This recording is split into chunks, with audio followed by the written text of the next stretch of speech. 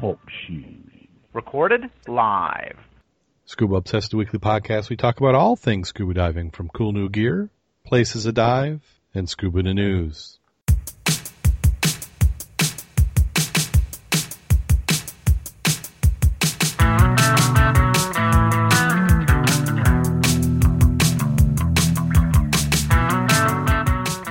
Scuba Obsessed episode 289 is recorded live July 7th, 2016.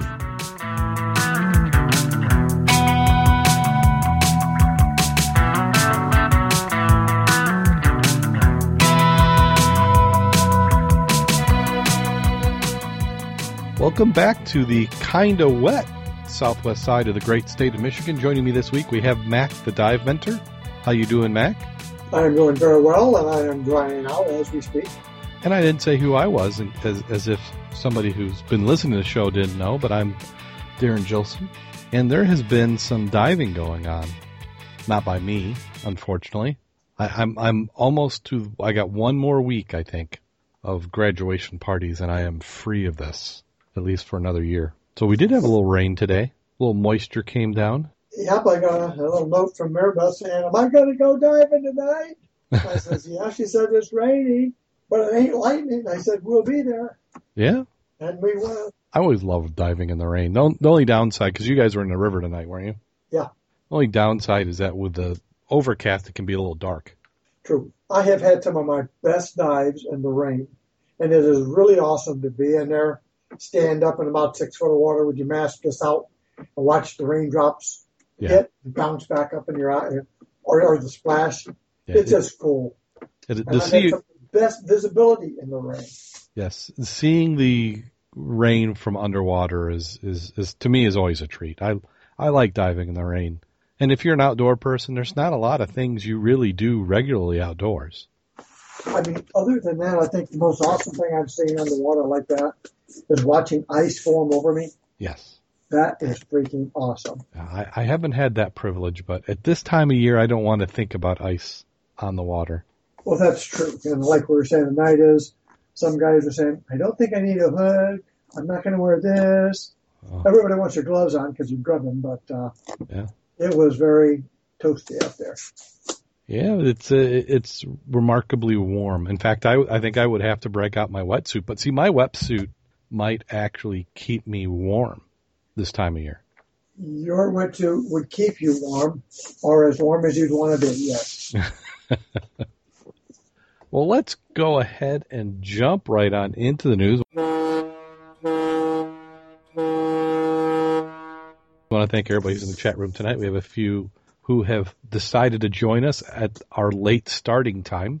We seem to be starting between 10 and 11 due to diving. We have Mark from California and Vanessa, also from California, Vanessa the Mermaid. So thank you for coming into the chat room. The chat room, if you want to join us, record live-ish on Thursdays.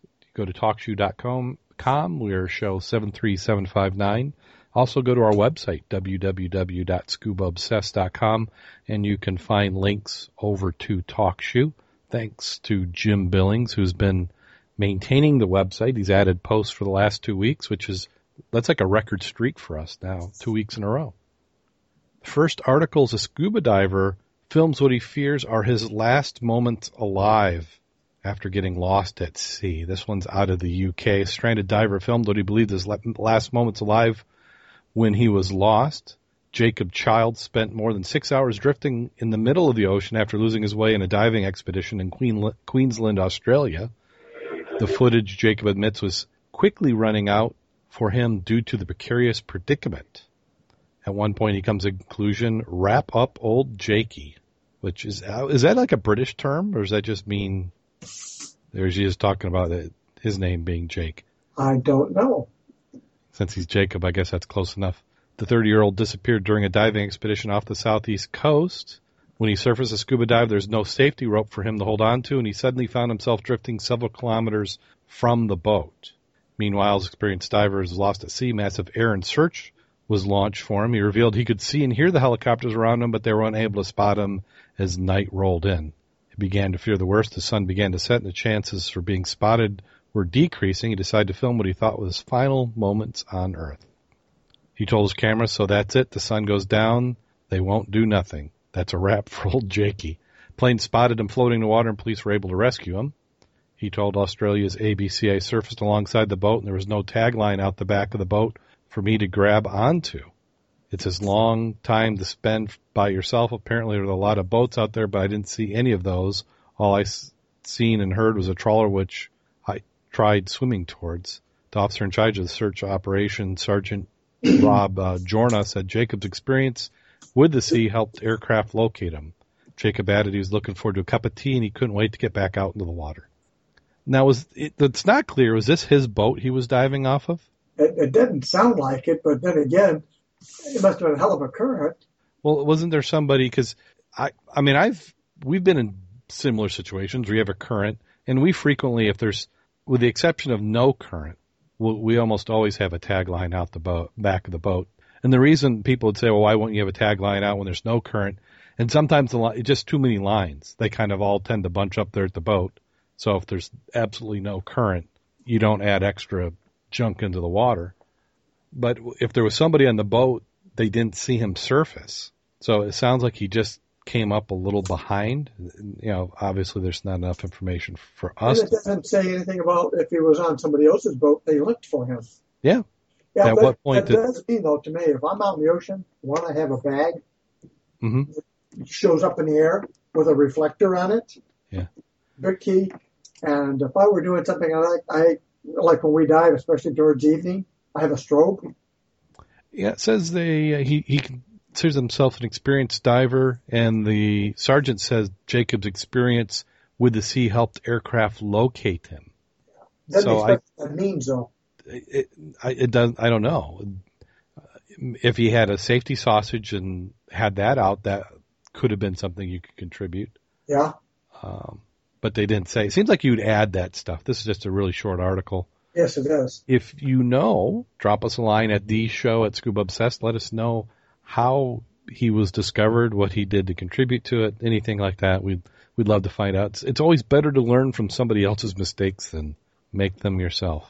Absolutely. That's like tonight, even after I dive, as we're sitting there eating, we always go around and say, okay, what did you learn to do or not to do?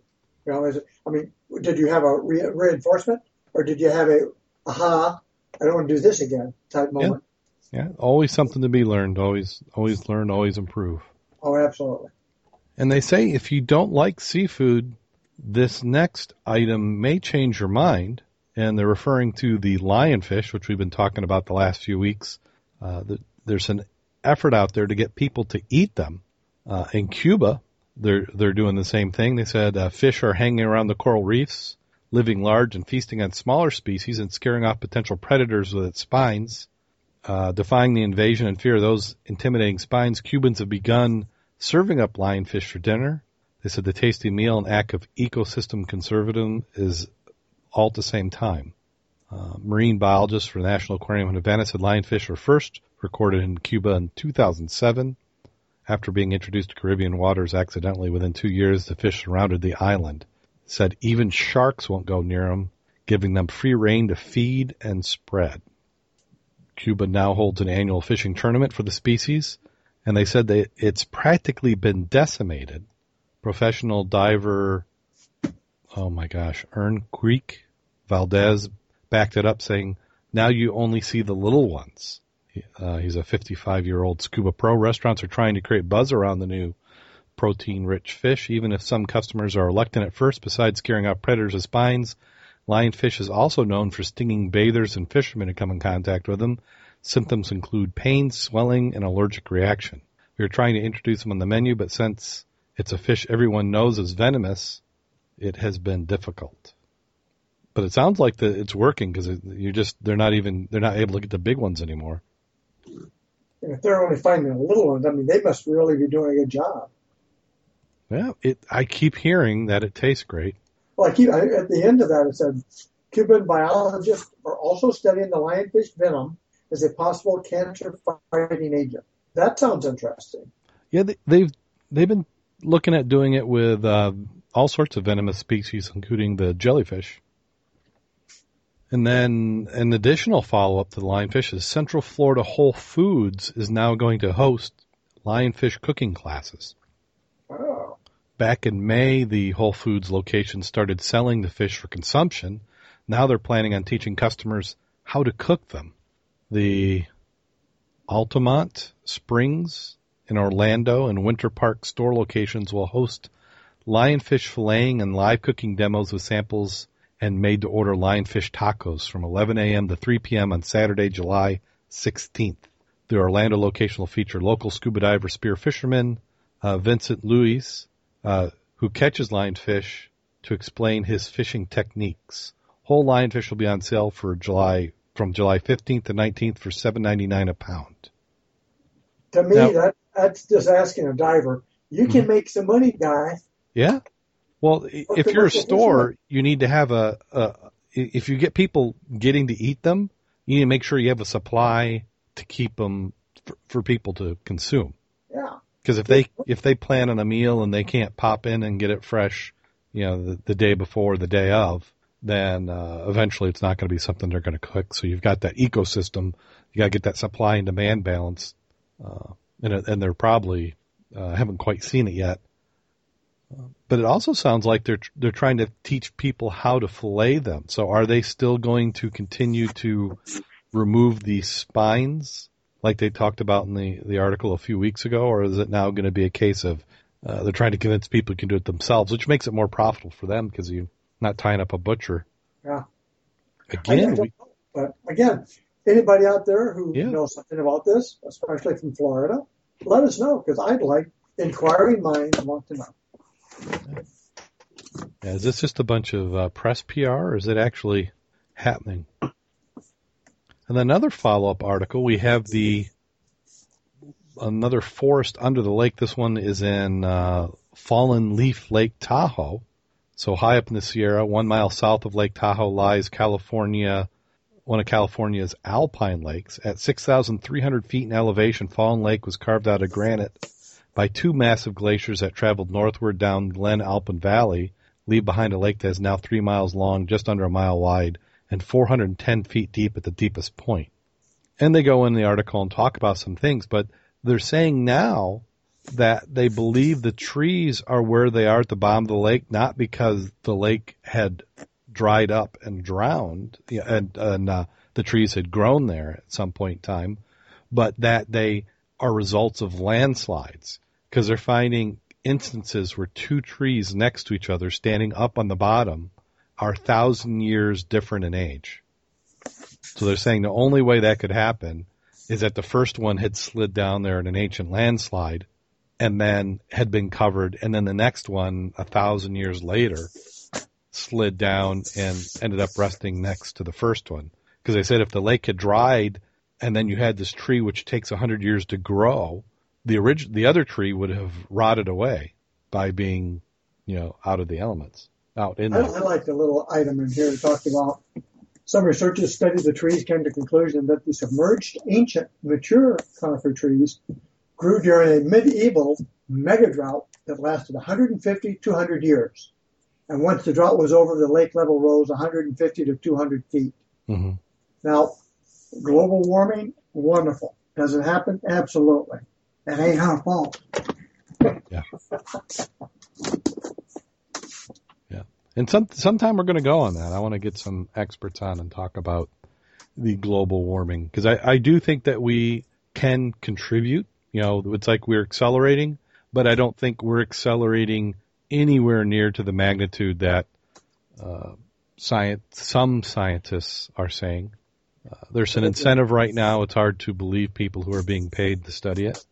So I think that there's a little bias that's being built into the system. But this is an instance where we've got some things going on. I like that submarine. It's overpopulation more than it is. Oh yeah. They would do much better instead of focusing on CO2 and start talking about just pollution in general. Yeah. I like the submarine, just like you said. That'd be cool. Yeah, that's a nice one, and that's what's enabling them to get down. Because when you start looking at objects that are 400 feet, that's just, even if you can do that with a tech dive, that you don't have enough time to really accomplish much. I like the part, though, where they said the ancient cycle of mega droughts seemed to occur every 650 to 1150 years. Mm-hmm. The last one was 750 years ago. Well, and that makes sense. What you do is you have you have ocean currents, which can move and change, and you also have air currents that are moving over the planet.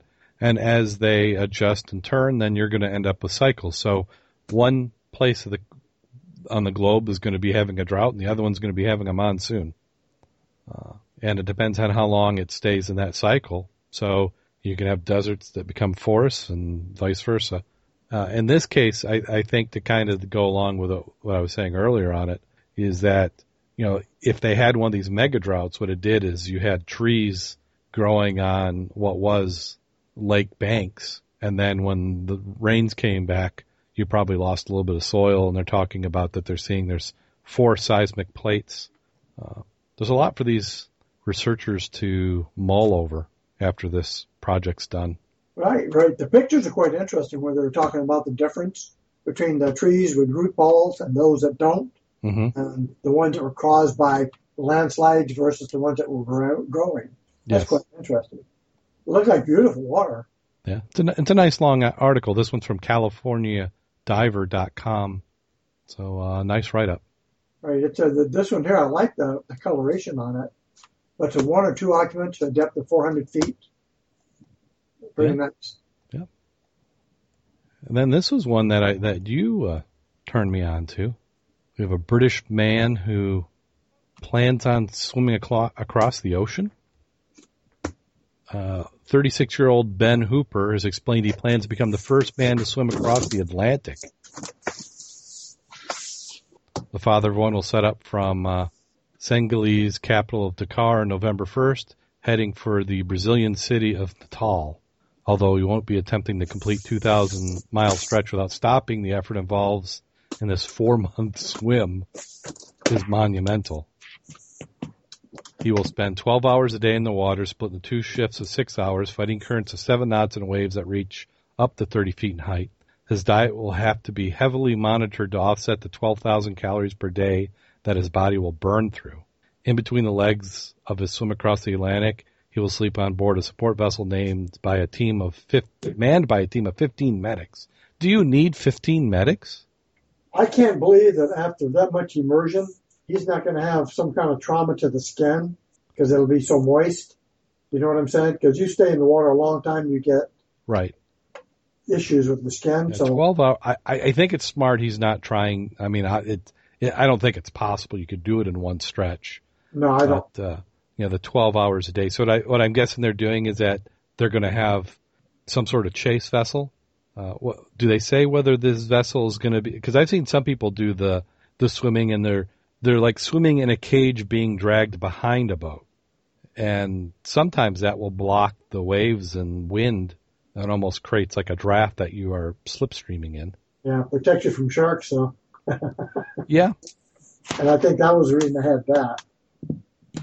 Yeah, because it seemed like when I was younger, like, school aged, there was a while there where there were 3 or 4 people who were doing they'd swim from between islands, or they'd cross the channel, England to France.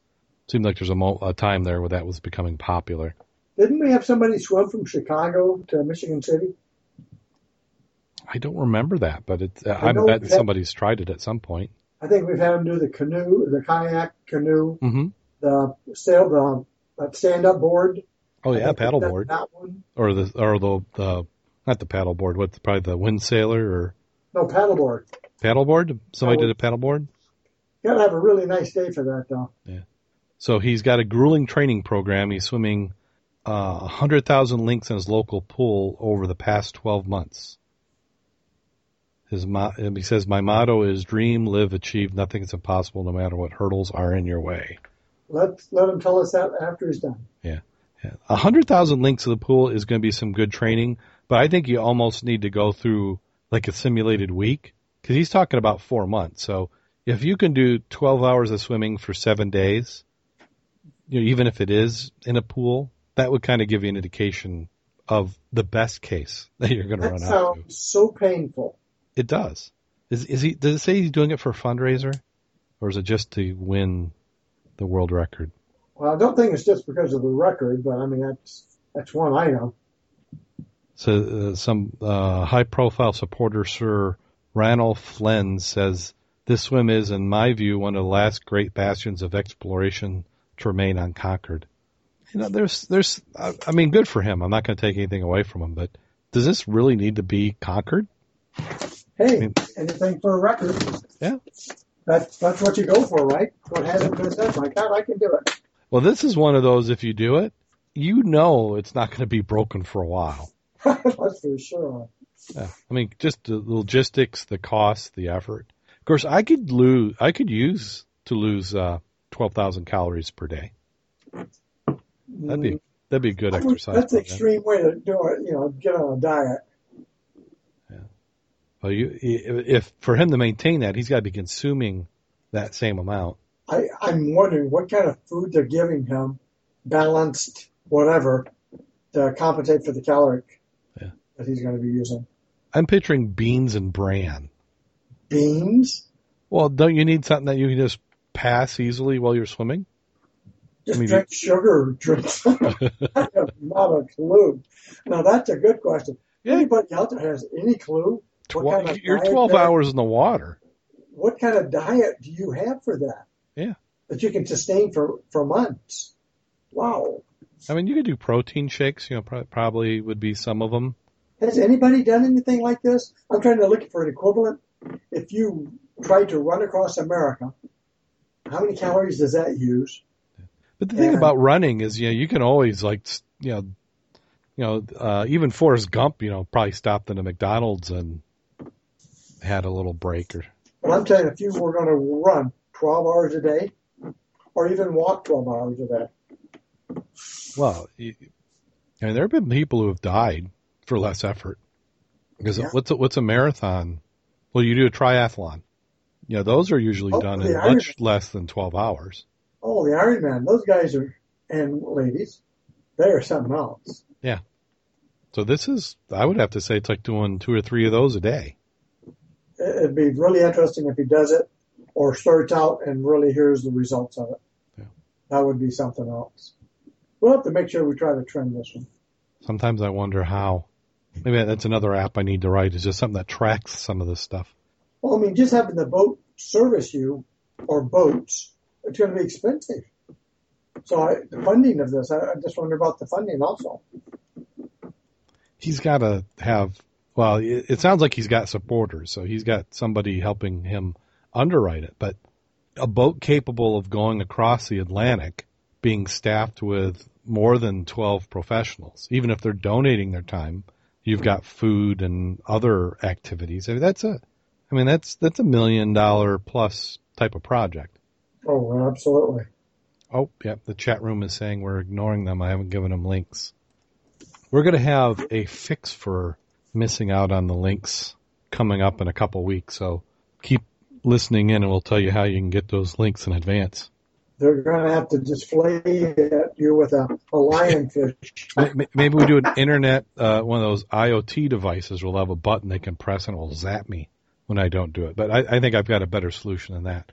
A phone was found in a South Carolina lake, returned with family photos on Facebook.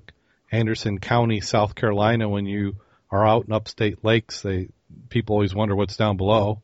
Toolboxes, ATM cashers, fishing rods, you name it, I found it, JD said. JD Robinson, who's a volunteer firefighter, it would be very hard without gear. It would be impossible. The camera, he goes scuba diving at different docks through Anderson County. That way people can see what we see. It's a whole different world. Tuesday, like he usually does, he found several lost and forgotten phones. There's one that stuck out with a memory card still intact. The phones don't really do us any good, but we can't just leave them. We want to get them out of the water, and if I find something, give it back to the owners, I will do it. And that's exactly what he did. He pulled the phone out of the water, took out the memory card, and posted one of the photos on Facebook. From there, it was shared and commented on. The owner was found within a day. That's what's freaking amazing, isn't it? It is. Also scary. That 7 degrees of separation doesn't take long. The family photos with hundreds of photographs they thought was lost. Losing the picture's a little sad, said Carol Brown. She said that she and her family were out in the lake a few weeks ago. Her husband's phone was in the arm of a chair, a folding up chair, and it dropped in the water. When they went to get both of them, they pulled the chair out, but the phone was gone. Well, at least they didn't have any embarrassing pictures on the phone. Oh, they didn't say anything. They did offer him money. They asked if I owed them anything. He said, "No, ma'am. I don't want anything. I just want to give it back to you. It does me no good to keep somebody else's stuff, so if I can find the rightful owner, I'll give it back to them." And there's something about giving something back that people can't possibly expect would be found and or given back.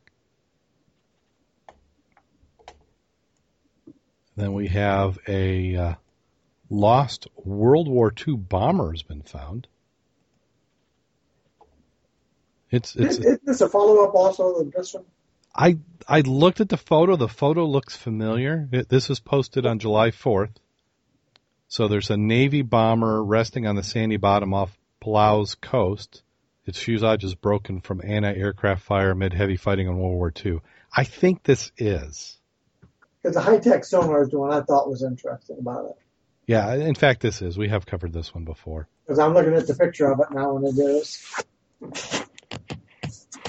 So sometimes these things get regurgitated, or somebody does follow up on them and gets a little bit more detail. But I love the photo of the one. See, the thing before didn't have the article, but then the photos were of different wreck. Yeah. This is interesting here because it gave the depth of an autonomous underwater vehicle and high-frequency side scan and shallow waters 80 to 90 feet. So they used an autonomous underwater vehicle for scanning.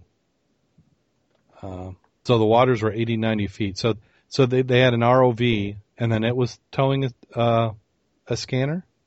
Well, autonomous to tow basically a drone with a scanner on it instead of a camera.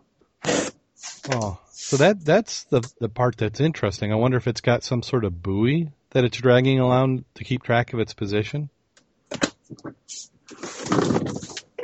Because that would be the part, is that you've got currents you have to compensate for if you're doing any sort of grid. I mean, you could still get scans of the bottom. You just wouldn't necessarily know where the scan was. Correct. Unless you somehow had, maybe little baby drones or markers that you would pop to the surface when you see something of interest. Or maybe it's tethered, even though it's autonomous. Maybe it's tethered and they're getting information back. Still interesting. Yes.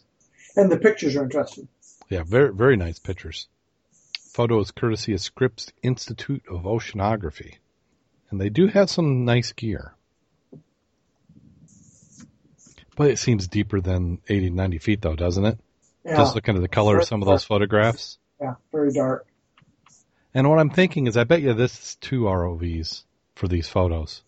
Because I think they're using one. Because in the one of them, you can see there's light in the background that's lighting the target. And then you have something else at a distance. Or maybe it's an ROV with another tethered part to it that's got a camera on it. But beautiful photos. And then kind of a reoccurring theme is just how unusual some creatures that are underwater can be. So on June 7th, there was a Facebook post, and it was showing, and you look at it, if you've ever, we see them here at used car dealerships, where they got the little blower in it, and it's blowing, and you've got like an ape or a dinosaur or a snake, and it's waving in the wind to kind of grab your attention. Those cigar or cigarette places? Yeah. Yeah. That's what this looks like. Imagine a white tube, and they say some of them, they describe them as like the head of a thimble, and then they kind of have a tail. And what it is, and what we're talking about, is a giant pyrosome, and it's considered to be one of the strangest animals on Earth. To quote the author of the article, if a Borg and the Clone Wars had a baby, it would be a pyrosome.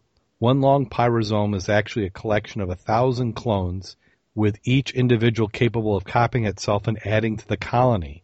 And like members of the Borg, they are mentally connected. Pyrosomes members are physically connected, actually sharing tissues. And while the Borg live in a big scary ship, pyrosomes are the big scary ship. The whole colony is shaped like a giant thimble with a point at one end and an opening at the other. They feed on plankton, and here's what can be bizarre: they're very rare to see. There's a couple people who said they'd only see a couple a year, and they're fairly small. They said this year they're all over the place. Many are roughly a meter in length. Some are 8 to 10 meters, which for us in the U.S., that's 26 to 33 feet long. One diver said that it was big enough he could have swam into. I just sent you a link, which is it's like 2-page long link. It's a picture of a diver by one. I would be going the other way probably, unless maybe it doesn't really have a mouth. No, they say they eat plankton.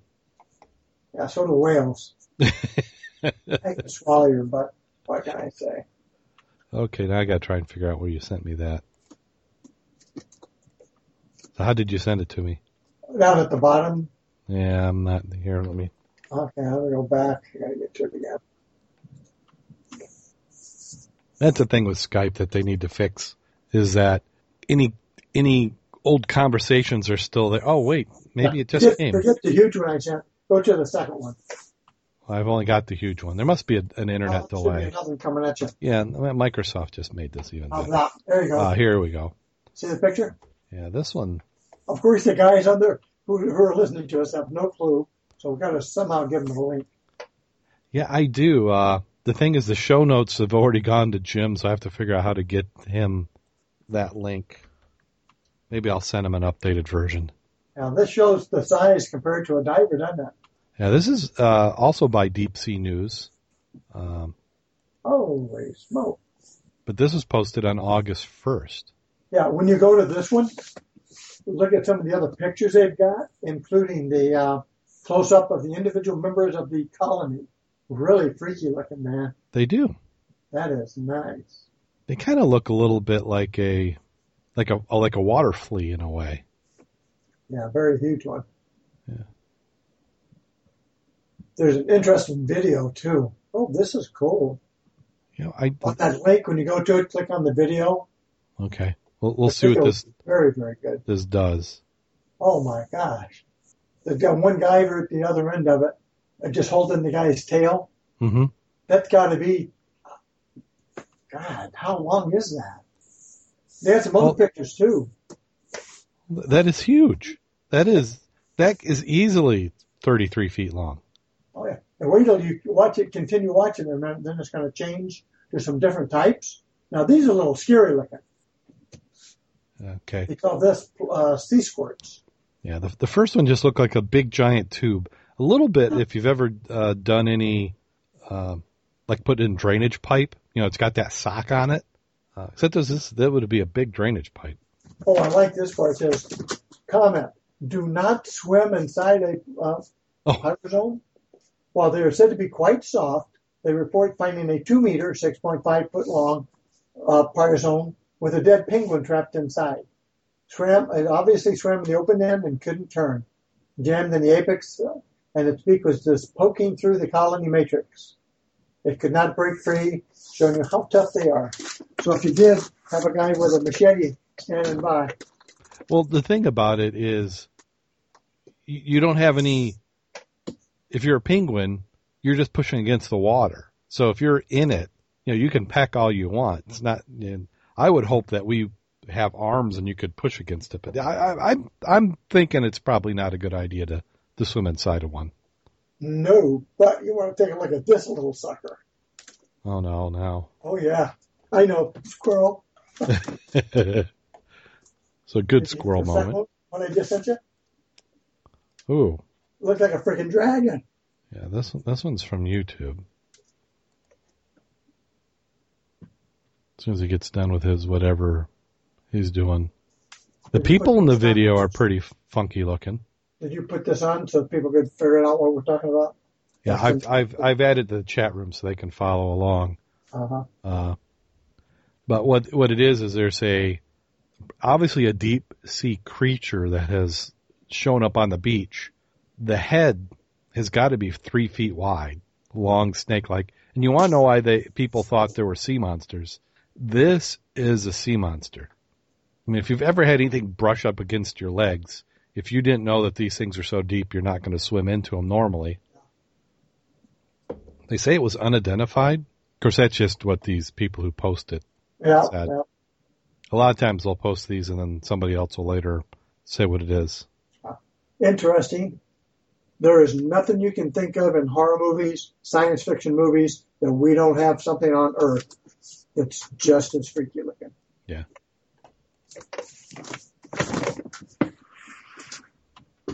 Okay. I'll make sure we get these to Jim so they'll be in the show notes. And show notes have been coming out within a couple days, so by the weekend you should be able to see these. And how's this for a student project?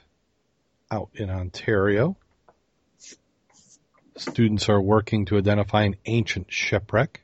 What do you think the chances are, based on the bones that we're looking at, of being able to say definitively what that is?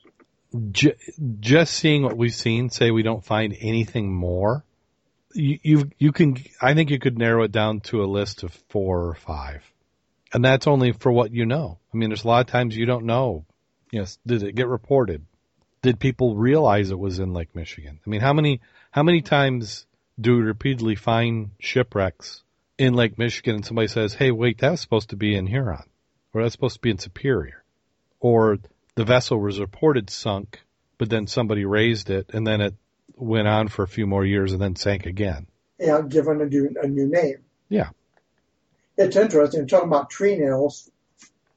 Obviously, a tree nail is a wooden peg used in shipbuilding. Mm-hmm. It's interesting. I did realize they said 1,000 ships have gone down in the St. Lawrence River. Well, it would make sense just because of the volume of shipwrecks. I would say that's very believable, if not more. So this is off the coast of Quebec. It was originally found in 2003. They believe it to be the St. Anne, a merchant vessel that sank 3 centuries ago in the St. Lawrence Seaway. It was leaving New France for France carrying loads of furs when it sank in 1704. Other researchers are now analyzing the planks in hopes of uncovering how old it is and what sort of wood the plank is, as to a clue to see where it came from. They said, however, there's a slight hitch. A second expedition shipwreck, researchers found sheathing on a plank. The ship sheathing was a technique developed in the 19th century where the ship's hull was coated in copper to limit corrosion from salt water. That ship sheathing, like this, is a technology from 1800, so it might not be the St. Anne, according to Gingras. But researchers say they will continue their testing, and if the ship in question isn't the St. Anne, the next step will be determining which ship it is. Okay. And experts are urging a city to get into the shipwreck industry. Wasn't necessarily aware there was a shipwreck industry, other than maybe shipbreakers. Locals don't realize what they're missing, Galley insisted. They look out over Lake Ontario and the river, and all they see is a top of water. There's so much more underneath. A discussion around wrecked ships is set to take off in Kingston over the next few months, as feasibility of Alexander Henry, an important facet of soon evicted Marine Museum, is turning into an international dive wreck, is investigated. Oh, so it sounds like they must have a museum that they've lost funding, so they're going to sink it?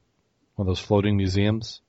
The Alexander Henry would hardly, however, be the first wreck in the area. The skeletons of 100 ships currently lay on the floor of Lake Ontario. On Wednesday, a new major wreck was discovered, the Royal Albert, which sunk over 150 years ago. While Kingston was once recognized as a jewel in the dive community, they say that tourism and marketing of the enormity of the wrecks in the area has gone down over the years. At one time, I know in the 80s, there were 4 or 5 dive shops, 12 dive charters. Now we're down to maybe 2 or 3 charters, and we're the only shop. A lot of downtown tourism, he believes, came from stricter measures on American citizens requiring passports to return to this country. After 9/11, he conceded, with the revisions exercising the city is undergoing. Galley says the time was right to bolster Kingston's marketing for its phenomenal dive sites. Hallis agreed, comparing to a small town in England he had recently visited for a dive. The locals claim they are raising millions of pounds a month for their bed and breakfasts, pubs, and things like that. The same possibly he could be for Kingston. So they're talking about ways of using shipwrecks to improve the economy. And we've also said that here. Yeah. There's a lot. If Sink it and divers will come. You sink it, divers will come. You have to do some promotion, but the ancillary dollars that come from it are going to be pretty big. And today, you don't have to do any. The divers are going to do all the publicity for you. Yes. Yeah, they'll do the self-advertising. You need some significant size that's going to stay there, steel hull for at least 50 or 60 years, a couple of 100 feet, so you can't do it in one dive. Mm-hmm. People will come back. Well, and I think you do what I would like to see.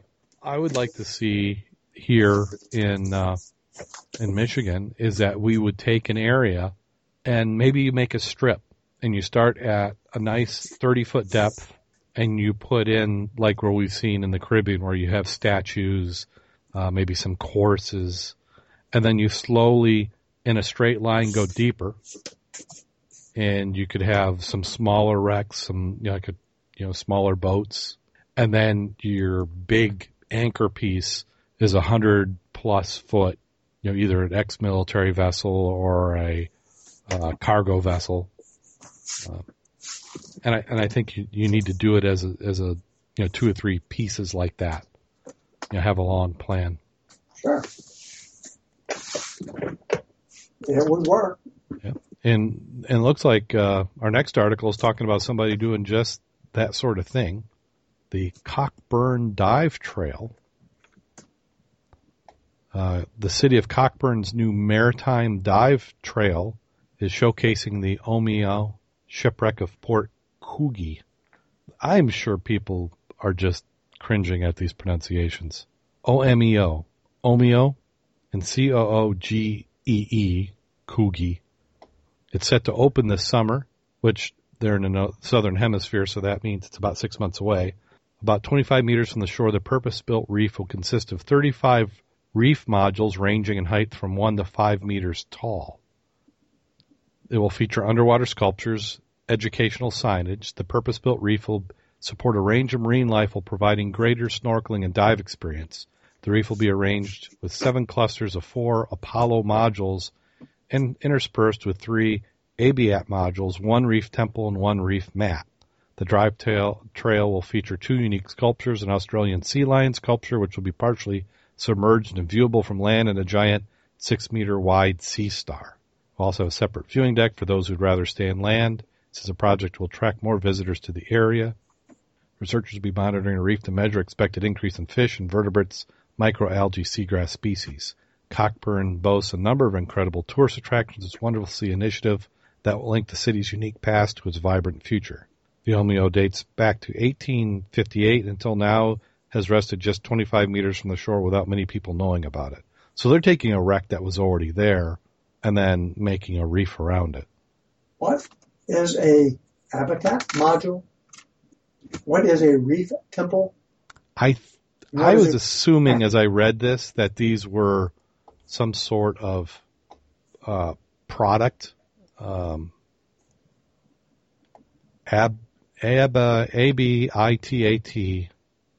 I'm finding a construction company name that. Yeah, I don't know. Is it it looks like habitat without the H? I'm not sure. I don't know. Because I'm looking at the picture, and that looks like the front half of a boat. They feel like products. Because of the way they're capitalized. Apollo module, Habitat model, Reef Temple. Yeah, because if you look at that, pictorial, it looks like the half of the back end of the ship is sunk.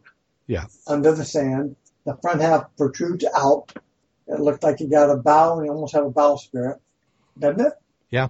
So the modules, I don't know what that means. I think they're doing artificial reefs. I think it's like the balls, concrete structures. So you have a reef mat, which I think is just some sort of concrete structure so that things will attach to them. So let's see. I'm going to try another search, just see if I get lucky. Well, I'm doing that now, and I'm looking at all the pictures, and it doesn't show. There are concrete structures on the bottom. I'm looking at one. It looks like 4 huge sections of concrete blocks arranged in a geometric configuration with people sitting on them posing. I keep finding other articles which are saying the same thing. Uh-huh. So it's really not, they're convinced that they're using a correct term. Maybe it's something that they patented. It's their own special project. Well, like we said, anytime you put stuff on the bottom, people will go take a look at it. Yeah. Well, and I think in Lake Michigan, because the lake bottom is pretty much sand. So there's not a lot of structures. We got some of the clay banks, but you create protection for the fish, and you're going to have fish there. You're going to have wildlife. People are going to see things. They're going to go down to see the wrecks. You're going to have a variety of sea life. Unfortunately, a lot of the wrecks that we have in this part of the state that are in recreational depth, we're not seeing the large concentrations of bigger fish, which I think would get a different type of diver. Yeah. One of the best, if you want to see fish, is actually the breakwater in Michigan City. Yeah. I was looking at this Maritime Trail, frequently asked questions. Mm-hmm. And basically, it's like Gull Lake is. We've got all the different objects on the bottom connected by a line and compass course. That's what this appears to be, dive and snorkel trail. Yeah, which that's okay. I don't think in Lake Michigan we're going to get much of a snorkel trail. Even if so, you got a snorkel. What are you going to be looking down at? We're not going to get much. Right, the wave action is going to inhibit you from doing that. Yeah. I mean, you could do it if you had something in 20 feet of water and it rose up 5 feet. You might be able to see it with a snorkel when the visibility is great. Well, it just said new purpose reef, 32 modules, range in height from 1 meter to 5 meters. It's like you've always wanted to do, is put structures on the bottom. Yeah. To become places for fish to go. I think so. If you had sequences like that of weird configurations of concrete blocks even, people would go from one to the next to see the difference. Yeah, it'd be something to do. And if you did it close enough to the pier to where you don't have to travel for, 15, 20 minutes in a boat, it makes it a little bit more practical. Kind of like what you're doing now in the Thursday dive. You're able to get right in the river. You're doing some diving. You can get out, when you don't have to travel so far. And then in Florida, they're sinking another ship.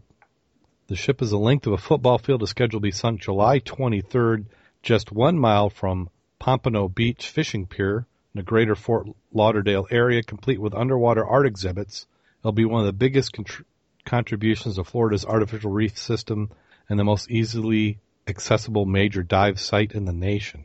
The 324-foot Lady Luck tanker ship, formerly known as Newton Creek, will be the centerpiece. Will become a shipwreck park surrounded by 16 other existing wrecks already covered with maritime life or marine life. She'll be sunk with her hull resting in the sand at about 120 feet of water with the top of her stack about 50 feet under the surface. That is perfect. Absolutely. A heck of a draw. That would be. And we've done this podcast for a while. There are areas of the country that have obviously seen the value of this. Alabama, Florida, Maryland have all done these projects where they are not hesitating to sink these. Does it say who's paying for this? It's just a 10-minute boat ride from the Hillsborough Inlet, which they said is different from other wrecks that are about 40 to 50 miles out. You're able to dive the Lady Luck and 16 other wrecks right there. Well, the Beach Economic Development Council helped spearhead the project.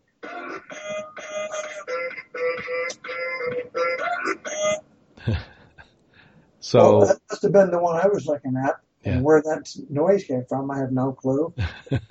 So Lady Luck was purchased from the City of New York Shipwreck Park Incorporated, which is a non-for-profit organization initially funded by the City of Pompano Beach and the Island Casino Racing Pompano Park, in a public-private endeavor. Like many New York retirees, Lady Luck's final home will be here in South Florida. I'm just trying to put all that, the City of New York Shipwreck Park. Yeah, there's got to be more to this, because we need something in the Great Lakes.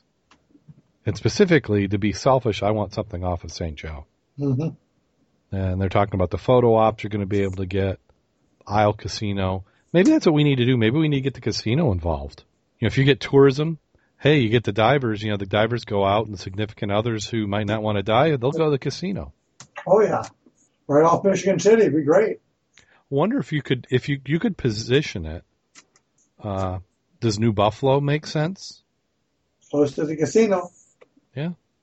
How's that port there? New Buffalo's got a lot of sand in that one. Same thing with Michigan City, but not near as bad as New Buffalo. They've had to dredge that out, and that's a city thing. You have to do some research on that. But I think it's certainly something that I'd like to see. Yeah. Well, I'm looking at the ship, and I dive it. I mean, the Cedarville, everybody wants to dive that. We go up there quite often to dive that ship. Yeah. And she's rolled over now. To be on something like this one, this would be out great photos. Okay, there's a website, shipwreckparkpompano.org, which I'm taking a look at now. 15 days, 14 hours, and 23 minutes to the sinking of the ship. They're saying they got no sound in the chat room. Yeah, I think you guys. What happened? They're saying they can't hear sound in the chat room, but I know it's going. Yeah, it looks like he's rebooting or something because he just dropped out of the chat room. That was Mark. Okay, but the Shipwreck Park Pompano. Let's see, do they show anything? Wow, that is a nice wreck, though. Lady Luck. Yes. That's perfect. Absolutely perfect. Sold. I'll take 2. How do we get one of these? I mean, all I've heard, I haven't talked to anybody who's actually done any effort to get something like this going. All I hear is how impossible it is, and you got to pay for cleanup, and you got to take the asbestos off. That's because the state doesn't want it. If the state can make a buck out of it, well, they're going to get taxes. This is one of those things. They're just, I don't know. Well, I know the way that and this is local to Michigan, but what we do is we have the underwater preserves. So you have a collection of preserves. Each underwater preserve is allowed to only have one shipwreck sunk in that preserve, and that shipwreck needs to be of historic value. It needs to be pre-approved. It has to be approved by the carriers who don't want people in the water diving. You've got archaeologists who don't want things that weren't naturally there. It's okay that it was a storm 100 years ago dropped the ship down, but don't intentionally do it because that's going to mess it up. I think it's one of those things where we need to come up with a project, propose it, start lining up funding, and just get a law passed or an exemption, because I don't think following the rules you're ever going to get one in, because it's going to be so much red tape. We'll all be long gone before it ever gets going. But this is a beautiful shipwreck to dive on. Just looking at the structure and all the objects to dive through. You see that other picture I sent you? No. Okay. Yeah, this is a little different one. Different perspective of it. But well worth something to dive on. Yeah, and we'll add this to the show notes as well. And to say maybe diving out in large bodies of water isn't your thing, but you still want to do something a little bit technical. How about diving in what is planned to be the world's largest indoor pool? Also saying it's going to be the world's deepest. This one is in the UK. I think we've covered this one before. Something like it. Yeah, currently the world's deepest pool, which I know we've covered, is Y40 in Italy, which opened in 2014. That one is 40 meters deep, or about 131 feet deep, a little over 1 million gallons of water.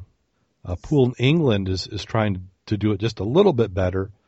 They're going to be at 50 meters deep, which is 164 feet. The Blue Abyss pool will be able to abyss. I'm just slurring my words. Maybe I had too much. The Blue Abyss pool will be able to run a crane and put calves and wrecks in the pool. They'll be able to change the lighting to be dark during the day and bright lit at night as needed. They'll be able to use trained commercial divers and much more.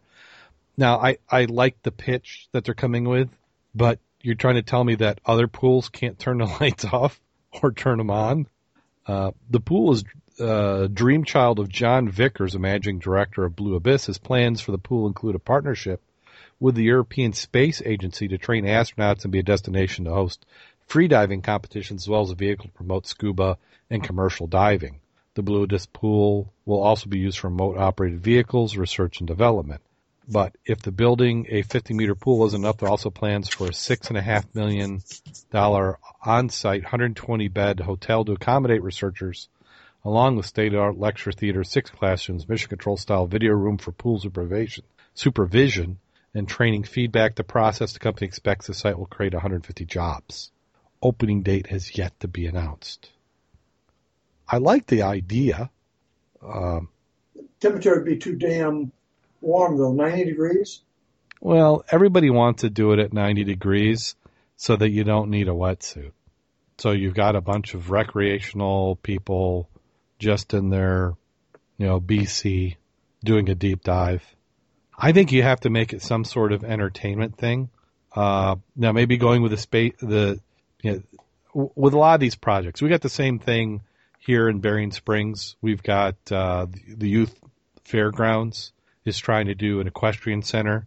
The ground is supposed to be broken like 7 years ago, and they're always like $100,000 away from doing it. And what they end up doing when you're at this planning stage is you're trying to make it narrow enough to be believable, but you're trying to make it broad enough to see who's willing to put the money in. Because there's going to be elements of this pool that if the European Space Agency doesn't go in and contribute money, they're not going to put that feature in. Because the only reason they're putting it in this material is they think that they're going to be able to get some money from the space agency to help them make the whole thing a reality. It would seem like it'd be very hard to try to have so many diverse groups in the pool area at the same time. Certainly. To do it in such a fashion that it's going to be economical to do. I mean, they're going to train commercial divers in one section while you're doing an Apollo spacewalk in the other side. Oh, no. While you're doing a deep free dive here as you're teaching scuba. You know what I'm saying? Oh, I certainly know what you're saying, because that's some of as I've tried to do business plans for similar type of projects. That's a challenge. When you're doing the deepest pool, you've got this vertical column, and depending on the activity. So if I'm at the surface and I drop a big bolt, everybody who's between the surface and the bottom is going to be in a direct path. And it's expensive to make that cylinder. So you want to make it big enough to where you're simulating something or allowing somebody some natural experience. But the reality is you have to limit the diameter of it. And many of them will stair-step their way down. And the last 100 feet or so is basically a tube that you're going down in. And you're limited. I mean, even tech divers, if you have tech divers going down, you're going to be tripping over each other. So you've just got flood those missile silos and have them dive out. Well, exactly. That's a thing. And in the U.S., the reason why this didn't work is that the military, NASA, and in Virginia and in Maryland, you've already got facilities. Well, maybe not making world records, and I think in some cases they are. They're already funded, and citizens are not going to ever get in there, at least not in any volume. But put it over here. I think that's a good idea. I wouldn't mind one. I just think that the viability of them is a challenge. You have to put an entertainment angle to it. Maybe the movie industry in the U.S. might be a potential for this. But the thing is, the deep part is what really throws a lot of these projects off, is because not everybody needs that deep. For training, it's nice to have a controlled environment. Would there be, if you had one of these, say we had one, would commercial diving operations use this for training their people? Do you really want to spend the expense of it? Say it was $50 a dive to have the pool available to train somebody. In the commercial diving world, wouldn't they just rather go out right in the water where it's already that deep anyway? And we did. You normally either buy an estuary or buy a current. You have your boat. You do a lot of your work in tanks, and then after you got your training, you move offshore to the docks and stuff around where you're working or diving. Yeah, in Stevensville, I think there's a commercial operation who's got a tank that's above ground where they do some initial training. It's a short tower, yeah. Yeah. And they've done some underwater welding with the student from Lakeshore High School there. Yeah, because they've got the port viewing, so the guy from outside can watch and observe and see what they're having. I mean, I hope for projects like this, just sometimes, bang for the buck. I'd much rather see a shipwreck sunk in Lake Michigan than this. But maybe it has to be all of it. Maybe you do it as a destination. We shall see. So good luck to them. Hopefully it works out. And we're going to skip over this next one. This is more ship? What it is it's a shipwreck you can dive. It's in Florida. It's considered to be one of the early U.S. battleships built in the late 1800s, the USS Massachusetts. It is considered to be the worst battleship ever built. The story behind the battleship is that it was designed by committee. Originally, Congress was asking for a battleship that was going to be a series of battleships. In the day when we didn't have military spending quite at the scale that we do now, the extent of the project that they wanted was too huge. So instead of having, a neighborhood of 40 battleships built, decided to go with 3 initial and then 9 total. And what happened is they had officers and not the practical people designing it, and they put way too many guns on it. Together, all the guns that were on the battleship are going to weigh 544,000 pounds. After being built and doing some test firing, they discovered that firing broadside just about rolled the ship over. It had low decks, kind of similar to what we see in the U.S. in the Civil War, it was like the Monitor class vessels. So it was they only built 3 of them, and they decided, it was no good. They were retooled, did some things with counterbalancing. They were used for training. They got used in World War I. But eventually 2 of them were scrapped and 1 was sunk, and that's in Florida, which is this one. So the article talks about a diver who's diving on it, but he does a nice job in the history. So if you're a history person, this is definitely worth the read. But to look at the pictures of it, and it's so infested with coral, as it was designed to be, a reef, that really does not resemble a shipwreck anymore. No, and they said the thing about it is it's so encrusted now that they say that it's stabilizing, because we've seen the pictures of the Titanic where you've got the rust sickles and it's just dissolving. They're saying that this shipwreck now is stable. It's so encrusted that it could last for hundreds of years. I like the part where it says the ship is an underwater archaeological preserve managed by the state. Yeah. Well, There's nothing to manage. It's a piece of coral now. Right. Well, the federal government wanted to lift the thing up and scrap it. They wanted it for the material, and the Florida Supreme Court somehow claimed jurisdiction over it and granted the deed to the state of Florida. So obviously the politics are too much that the U.S. the U.S. military didn't decide that they wanted to go through the hassle of fighting it. So I think they've just defaulted and let it go. I don't think I'd dive it myself with a lot of experience, because they're saying the current velocities are 5 to 6 miles an hour, most common. Can't swim against it. No, that's a drift dive. You got to visit with high tide and make sure you get your butt back in before the slack water, starts rushing back in. This is one of those where it's probably worthy to have a good charter. Yeah. Guy who knows what he's doing, when to do it. I just don't think it's that interesting there's plenty of history to it. So if you're diving it for history, and it's certainly pretty, but with everything else you've got to dive in Florida, I don't think it would be in the top 10. Now, one of the other reasons they said that Massachusetts became obsolete because it was coal-fired, not oil-fired. Mm-hmm. Yep. They held 1 million pounds of coal. They said, imagine putting 4 steam locomotives in the bottom of a vessel, and that's what they were doing. Yeah, because you got a lot of labor for coal. No matter how you do it, you have to have, you can have automatic feeders and conveyors and stuff, but you still have humans managing that, where with diesel, everything's plumbed, so just a few people with manning valves can achieve the same thing. Yeah. Well, we still in Michigan, I don't know, is she still going? We have a ferry that was coal-fired. She's gone now, as I reckon. Oh, wait a minute. You're talking about the one that they gave an abeyance to? So Well, she got an can extension, but I think that ended last year. That was the one that was going from Ludington, I believe. Was it the Badger? Yeah, something. I don't know the name, but sounds reasonable. Yeah. And what it was is with all the cutting down on carbon emissions, and it did do a little bit of polluting, but what really got it is that the process was it was coal-fired, and they would empty the coal grates in the middle of the lake. So as you're going across, you flush the coal grates out, and then you're not doing it at port, which is probably what they did in the original days. And you're right. It is the Badger. The Badger, yeah. See, that would be a good one. Yeah, we should find out that would be one to go and sink. Okay, and the Badger is sailing this season with a 1.2 million high-tech combustion control system that reduces the amount of coal it needs for the cross. So they must have gotten an extension on it.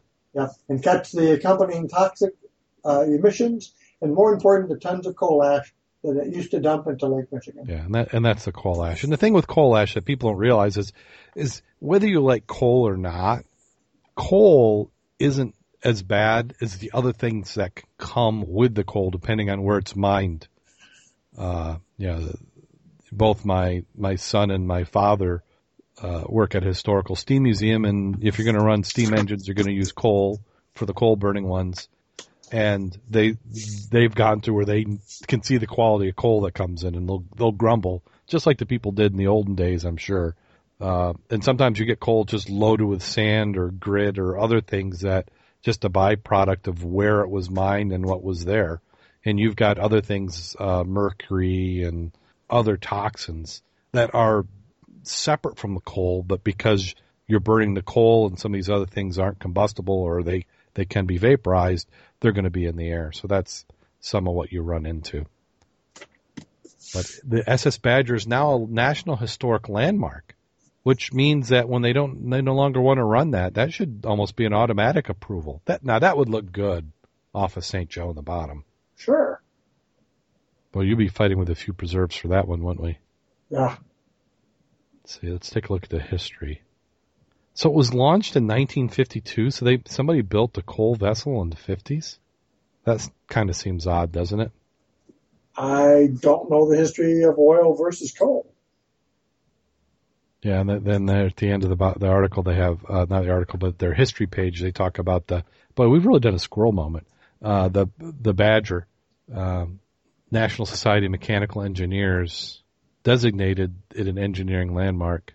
That was in 96 and 97, Michigan Historical Society or Commission, 97, Wisconsin Historic. Oh gosh, now you got to fight with two states. 97, Lake Michigan Car Ferry designated it historic. But it seemed like somebody was doing something in 97. 2002 is named Ship of the Year by Steamship Historical Society of America. 2009, the Badger is placed in National Register of Historic Places.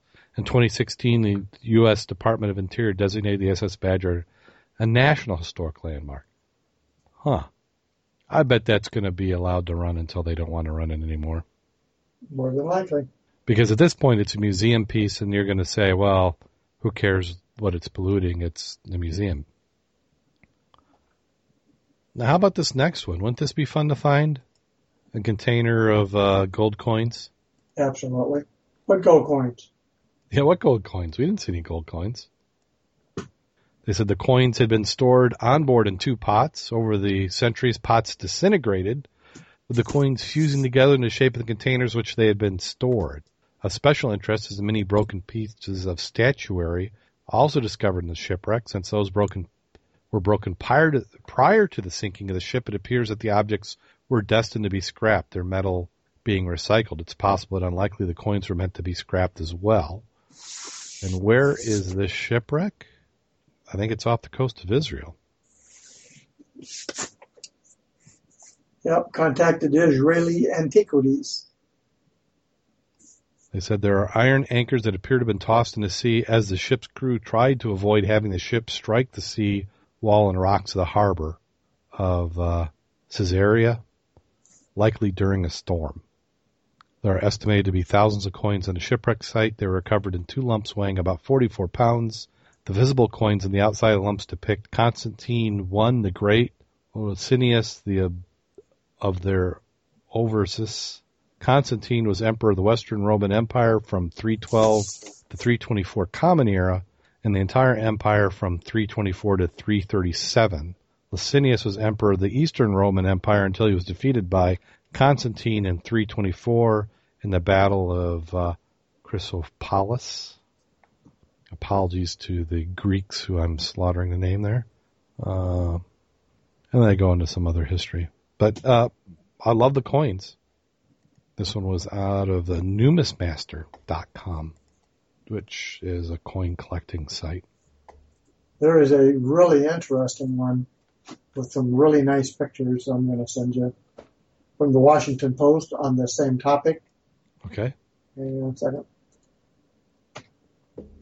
You And should get it. If you look at it, part of the aspect is the other artifacts, which are ceramic, the face mask, and that's what's really impressive. So you're saying a face mask? Go to that and you'll see what I'm talking about. It's not just coins. It's a two-man fight, a castaway sculpture sitting among the rocks and silt on the seabed. This is no average oceanic. Oh, okay. So these are the objects they were talking about that they thought were going to be melted down because they were able to identify that they'd been broken before the shipwreck sank. So they thought it was almost like a scrap or salvage. So if you were remodeling a place and you tore this out, you have to take it to some place that's capable of smelting it down to be remade into something else. Well, those are cool. I agree with you there. The history of the coins itself, numistically, would be quite valuable, one would think. I wonder if they're able to put that in a solution and get them to eventually come apart. Or are they even going to try? They're probably not going to try. But if you continue down, something like the hand, that's quite interesting. One of them is interesting because it looks like he's giving somebody the finger. That's what I was thinking. He's like, hey, you cut me off in traffic. Because from the angle, you can't tell if the fingers are rounded or missing or bent down. The accident was ultimately the artifact's salvation because these statues were wrecked together with the ship. They sank in the water and thus were saved from the recycling process. It's interesting because the other articles talk about many of the bronze statues, that everything that's been wrecked due to either warfare or earthquakes or whatever. Mm-hmm. That they use, colossal roads and all of that. They used to just take the pieces that were left and melt them and do something else. Oh, yeah. Yeah, once it falls over, unless you're going to... It's trash at the time, but now it's considered, it's treasure. It's precious. Yeah, it's precious trash. Well, and some of these could have been vandalism. Yeah, I don't like that guy. I didn't vote for him. Or he wasn't in my group. And then, how about this? A 2,000-year-old lost city has been found. At least they think so. And I'm always a little skeptical, a little preview before we get right into the article, is I think when you have an idea of what you want and expect to find, I think it's easy to interpret objects to be that. Kind of like the same thing with shipwrecks. If you're convinced that a certain shipwreck's going to be there, that anything that is there that you can't that somebody can't disprove is not what you want it to be, then that's what you're calling it. So the researchers thought he has found the 2,000-year-old lost city of Rapta, Rhapta. The ancient ruins off the coast of Tanzania could be the Roman town market. Rapta is believed to have been Africa's first metropolis and a trading hub for tortoiseshell and metal weapons. But little is known about the story since its disappearance more than 1,600 years ago. Its location has not been firmly identified, although there are never plausible candidate sites off the coast of Tanzania. Alan Sutton, a scuba diver, might have come across the ancient city during a series of dives. The formation was quite far in the distance. I took a photograph and blew it up, Mr. Sutton wrote in a blog post about the discovery. After several unsuccessful attempts to find the formations, due to low water visibility, we managed to find them on a spring low tide. What we found was far larger than expected, a series of what appears to be wide formations, large ring and area. Although the entire perimeter created by the foundations, many thousands of square and oblong blocks lie to either side. Some have fallen off the foundations, others are still leaning against it. I mean, I guess it's possible. There's probably many ports from the time. It's always amazing because to me, anything in the last 2,000 years seems like it's not like 3,000 years ago. We're not talking about Atlantis. We're talking about something that's in fairly recent times. Always like those weird things like researchers discover a 2 billion year old nuclear reactor in Africa. Oh, you're looking at the side stuff? Well, no, but it's like we're talking about this unusual stuff and how do you do something with it? And it's like, well, okay, 2 billion year old nuclear reactor. Well, there have been nuclear reactors naturally occurring. I think there was one discovered in France. Didn't know that. I knew that. I'd heard about the ones in Africa before. And what it was just a natural formation of, and maybe it wasn't France, maybe it was someplace else, but it was natural formation of radioactive material. And it was through natural geological changes, the radioactive material got close enough to where it was able to make a chain reaction and actually had what we would today call a meltdown. And they're able to see the signs of it when usually they're mining something else and then they get into these areas. Yeah. But is somebody saying they're aliens? Aliens. Well, they're definitely indicted on it. Yeah. Well, they're saying this is a Roman port town. So they show a map, Tanzania, south of Kenya. But that was a haul for Romans to be that far away. Looking at the map, I could see how you kind of lose track of it. They're off the coast of Madagascar. Let's see, I think... You're down to new objects, aren't you? Cameras and stuff? Yeah, that does it for Scuba the News. Now we're to potentially cool scuba gear. Gizmag.com has an article on action cameras. And I'm sure this is just a press release talking about a camera. Did we talk about this one before? I know I've had it in my notes before, but I don't know if we actually got a chance to talk about it. The Octospot. It's a camera that's designed to, or one of the ways you can use it is attached to a mast. So if you imagine kind of a small tactical LED flashlight, something that could easily fit in the palm of your hand, this is a GoPro-ish style of camera. Has a resolution of 4K or 30 frames per second, can shoot 12 megapixel stills. It has a foam-insulated battery that one charge is good for 2 hours of recording. The body is made out of military-grade aluminum, and without a special underwater housing, it is rated to 200 meters or 656 feet deep. Quick question for you. Yes. What the hell is military-grade aluminum? The reason I say that is you've seen a plethora advertisements for tactical flashlights. What the hell is a tactical flashlight? So I looked that up. Absolutely nothing.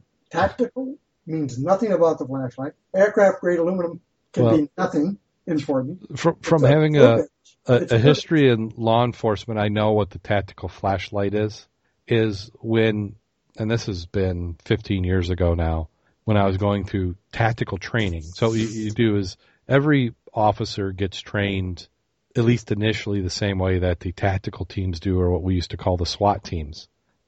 And one of the things that you learn is at night, if you have a flashlight, that gives you away, and the bad guys can shoot you. So you learn techniques, and what made it a flashlight tactical, and part of it was that the tactical teams would use, is one thing you wanted at light. Usually had a big flashlight, was like a 4D cell battery, because you could almost use that as a baton, as long as the prosecuting attorney didn't find out. And then you would have a tactical flashlight, which would fit in the palm of your hand. And what really made it a tactical wasn't so much the size. You wanted it small because who wanted to hold this big, heavy thing out at arm's length when you're doing a building search? But it was the push button on the back. Because what you wanted to be able to do was you just push the button for a second to light up your area, and then you go off with it. And then also, when you lit it up, you had that flashlight as far away from your body as possible. So if the bad guy shoots at it, and hopefully he's in somewhat good shot, he's going to shoot at most your hand or where the flashlight is and not your body. So that's what made a tactical flashlight. It's the use of it by people, not the flashlight's not tactical at all. Yeah, the flashlight didn't do anything for you. It was a flashlight. Yeah, firemen use it, military use it. Yeah, because if you look up who does the military buy their lights from, it's from whomever happens to have what you meet the spec groups want at that time. Yeah, and when you say military grade, and I think military grade is just more of a cool term. I know that for bolts, there are different ratings for bolt strengths. And at one point, it went to aircraft as being the top. And we've gone way beyond that. But the way you can look, if you ever see a hex bolt head, is there would be like lines on it. And it kind of meant the more lines was the higher the strength was for that bolt. And I'm sure military grade was just that the military would spec the aluminum and say it needed to be certain consistency. But which military grade is it? Is it the crap military grade or is it the good military grade? Right, or aircraft aluminum. What the hell does that mean? I can cut aluminum with my shears. So exactly. It's interesting looking at the terminology they use to try to sell your product. Yep. However, it has absolutely nothing to do with the quality of anything. Yeah, and that's the thing you have to watch out for when you see these articles, because I've seen this article for several weeks, and sometimes I haven't covered it because really it's being inserted. This is called native advertising or embedded advertising, and the smarter ones will do it almost like a comparison because media people are lazy, and I'm not to pick on them, even though I do like to pick on them. Because they're not getting paid a lot, and they got a lot of things to do. So if somebody can do half the work for them, and it's not breaking any rules as far as they're concerned, they're going to take advantage of it. So that's how a lot of your press releases become articles. So a lot of times they'll do them, and then there's also many websites, and I don't know if Gizmag is one of them, will actually allow advertisers to write their own articles and insert them themselves into the websites. But either case, sometimes I see something that's interesting, and that's the case with this Octospot. I thought it was an interesting looking camera. I like the size of it. They're supposedly the software is designed to eliminate the fisheye, which is one of the things I don't like about these small action cameras. It has accompanying apps for iOS or Android that allow you to adjust the settings on it. But it also looks like it could be used as a backup dive logger. So it has there's an ability to have a dive log data display right on the video that you're taking. It's $600. I think I'll still keep my GoPro. Yeah, I think that's just what it's at right now. It's a Kickstarter campaign that's on. They're saying that's going. It's a pledge is $349. We'll get you one. They said the retail price is going to be $600 when it goes, but. Let's see, I'm going to hit the Kickstarter project and see where it's at. So the amount of the goal for it was they wanted $80,000. They currently have 349 backers and are at 139,000 with 27 days to go. So I would say this is a successful campaign for them. I like your next one. The Big B Swimjet's water propulsion system. This one is listed in the website designboom.com. And I just thought this one kind of caught my eye. The photo at the top of the article shows, how do you describe that? It's almost like the top part looks like it could have been a light. I don't know if it is or not. If you imagine a U, so if you held your hand out in front of you, and you grab the U at the bottom, you'd have part that would go over your hand and part would go under. The part that goes under they're showing in this picture would be like I'm assuming it's a motor and a housing, and then you got a propeller blade below it. And then I'm picturing the top part is probably the battery. If you scroll down through the article, they show different configurations for it, and one of it looks like a torpedo. And then there's mounting brackets to it. So they're mounting these things on kayaks, surfboards, paddle boards, and then that handheld unit looks like you could use it for scuba diving. It's no different than a trolling motor. They just package it to a different configuration to sell you the same thing in a different package. Yeah, well, anybody could have done this. It's just these people did. Well, because they keep saying water jet propulsion. No, it's a propeller spun by a motor. You can see the propeller right there. I mean, they've got a little bit of a housing on it. It's nothing unique or special. They said it weighs, it's portable handheld size, weighing 2 pounds or 1 kilogram, can generate enough thrust to drive a full-size kayak or stand-up paddleboard occupants up to 11 kilometers an hour at a range of 15 to 25 kilometers in a single battery charge. And I'm looking at the configuration for the kayaks doing that, and it's no different than if I put a trolling motor on. It looks like a trolling motor, actually. It does when they hook it up to the kayaks the way they show the pictures. Yeah, certainly. Do people put trolling motors on kayaks? Do you see that often? No, I do not. So it's an interesting idea. What I really liked was the first picture at the top, how it showed that, because I could see that, because that seems to be small enough I could clip on to my BC, and it could be used if I want to, like, say we're in the river and the current's just how about trying to get across from one side to the other? Yeah. Of all the pictures, I know that you're at the top picture there looking at that. Mm-hmm. I personally like the third picture down, period. That says it all. And I'll leave it at that. Yeah, and for those who haven't seen it, he's referring to the spokesmodel who's demonstrating the paddleboard. And I'm sure her physical appearance had nothing to do with her getting this position. Absolutely not. And you can see the battery box on the back of the board and the trolling motor. I mean, the other. Yeah. That right there looks like a very early prototype. I mean, that battery box is just a deep cycle marine battery in a plastic tub. Yes, it is.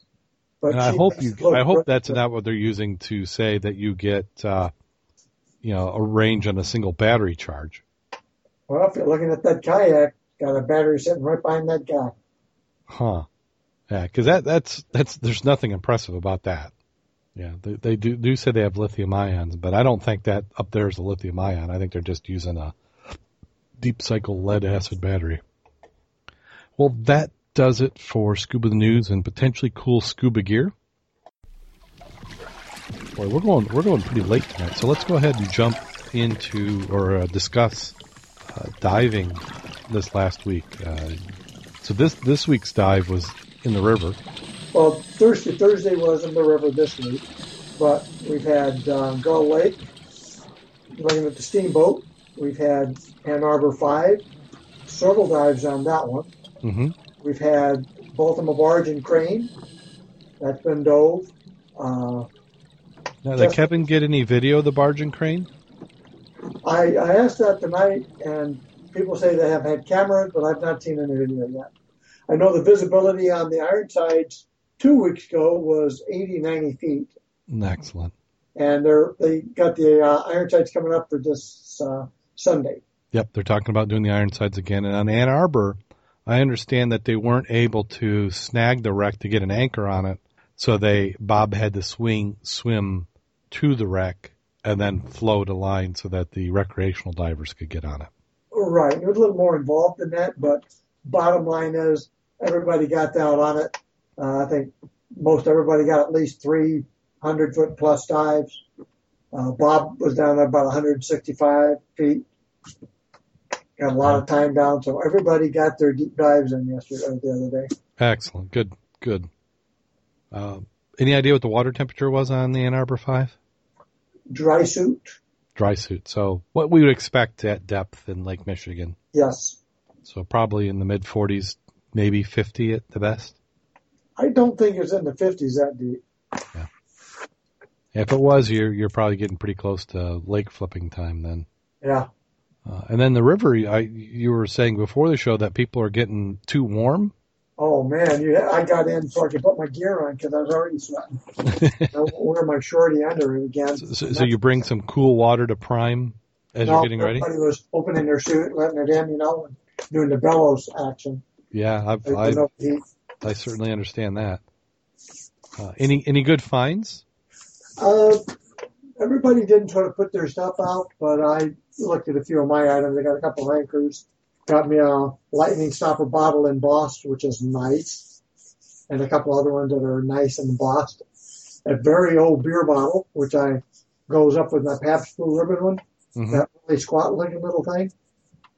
So I did some nice ones. I'm very pleased with my finds tonight. Excellent. Well, great. I'm glad to see that everybody's getting out, except even though it wasn't me. We had Mary Beth was out. She hit the water first, but she got there half hour early. She had a bubble watcher who helped her. Jake was out. Ted, John, Schultz, myself. Oh, excellent. Richard showed up later. So there was only six of us, I think, went out to eat afterwards. Well, great. So good turnout. Yes. It's getting that time. I mean, or it's beyond that time now. I got some catching up to do.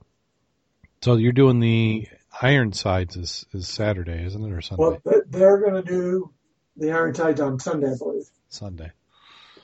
Yeah. And we hope they'll mow the lawn again tomorrow, so we'll see how that. Excellent. How did last week's mowing the lawn go? Well, we didn't. We got blown off here. Oh, so that's right. We go lake and did the steamship. Okay. Now, was that the steamship that we've dove before? The one that you had mentioned about. Ah, okay. It's a really interesting place because, I mean, at 60 foot where that is, we were looking for the paint and trying to get under the hull to get a name. Immediately behind it starts going back up to like 40 feet. Yes. And then you're in a junkyard area with boats all over the freaking place. Yeah. Yeah, it's kind of a bizarre spot. You wouldn't think that it would be that deep there. And you have a lot of traffic. Oh, yeah. I don't do it this time of year. In fact, I'm surprised you guys have been able to do it this time of year. Well, we anchored the boat. We put a float out, and we carried the big float with all the flags on it. So it's not one of these you can't tell us. But when we came out, we must have had 100 feet plus of fishing line because they went right over us. Oh. And 5-foot swells in that small area. 5-foot swells. When you said swells, is that from the wake of the boats? But yes, because there was no limitation on wake speeds. Oh. And I mean, when I say 5 feet, I'm talking true 5-foot swells. Yeah, because this is in the southern part of Gull Lake. Yeah. And it really is more of like an inlet, or it feels like a river what you're diving in. It's too freaking narrow to have 40-mile-an-hour speed limit there. Oh, yeah. Yeah, and it's, I don't know what the politics are that, because it seems like every place you go, it's no wake, no wake, no wake, and there it isn't. Correct. But I typically I've dove that, I think twice, at least once, but maybe twice. And that's, usually in November, usually before our turkey dive, the beginning of November. We've done it I think I've done it twice. Once at the beginning of November, once at the beginning of December. But good. Glad to see you find it. See that way you know I'm not as crazy as I sound, mostly, kind of. Well, once again, I want to thank everybody for listening. We certainly appreciate it. We're going to have some upcoming news in the next 2 weeks, so stay tuned. You always follow us on Twitter at Scuba Obsessed. We're on Facebook, facebook.com/Scuba Obsessed. Our website, www.scubaobsessed. And the Mud Club is mudclub.scubaobsessed.com, and you can follow some of the things that the Mud Club is doing. I do need to get back and do some editing on that site. You got anything you want to plug, Mac? No, not this week. Yeah. Other than if you guys are not out there diving, I don't know what to say. And other than that, I haven't heard any feedback from anything lately. You give us feedback on anything. Yeah. Drop us a line. theshow@scubaobsessed.com.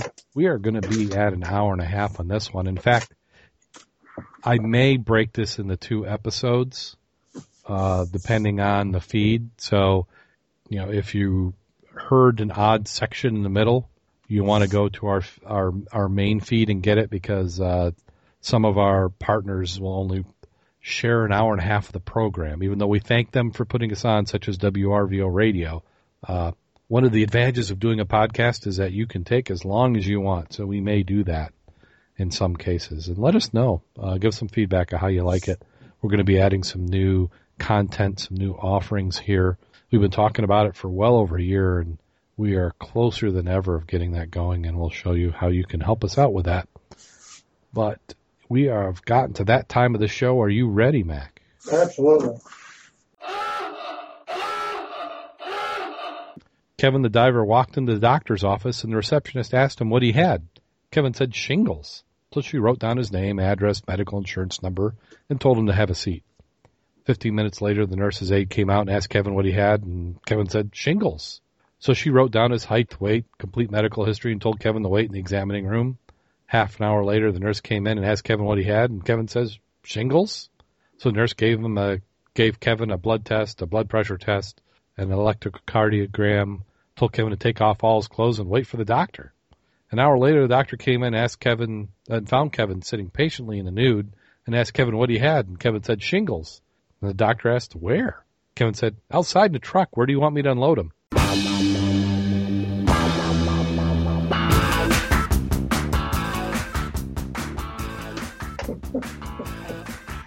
Okie dokie. I'm not sure if that's bad or good. Yeah. Well, there's many times there's always a little bit more to the story. Yep. So on that note, go out there and get wet. And stay safe.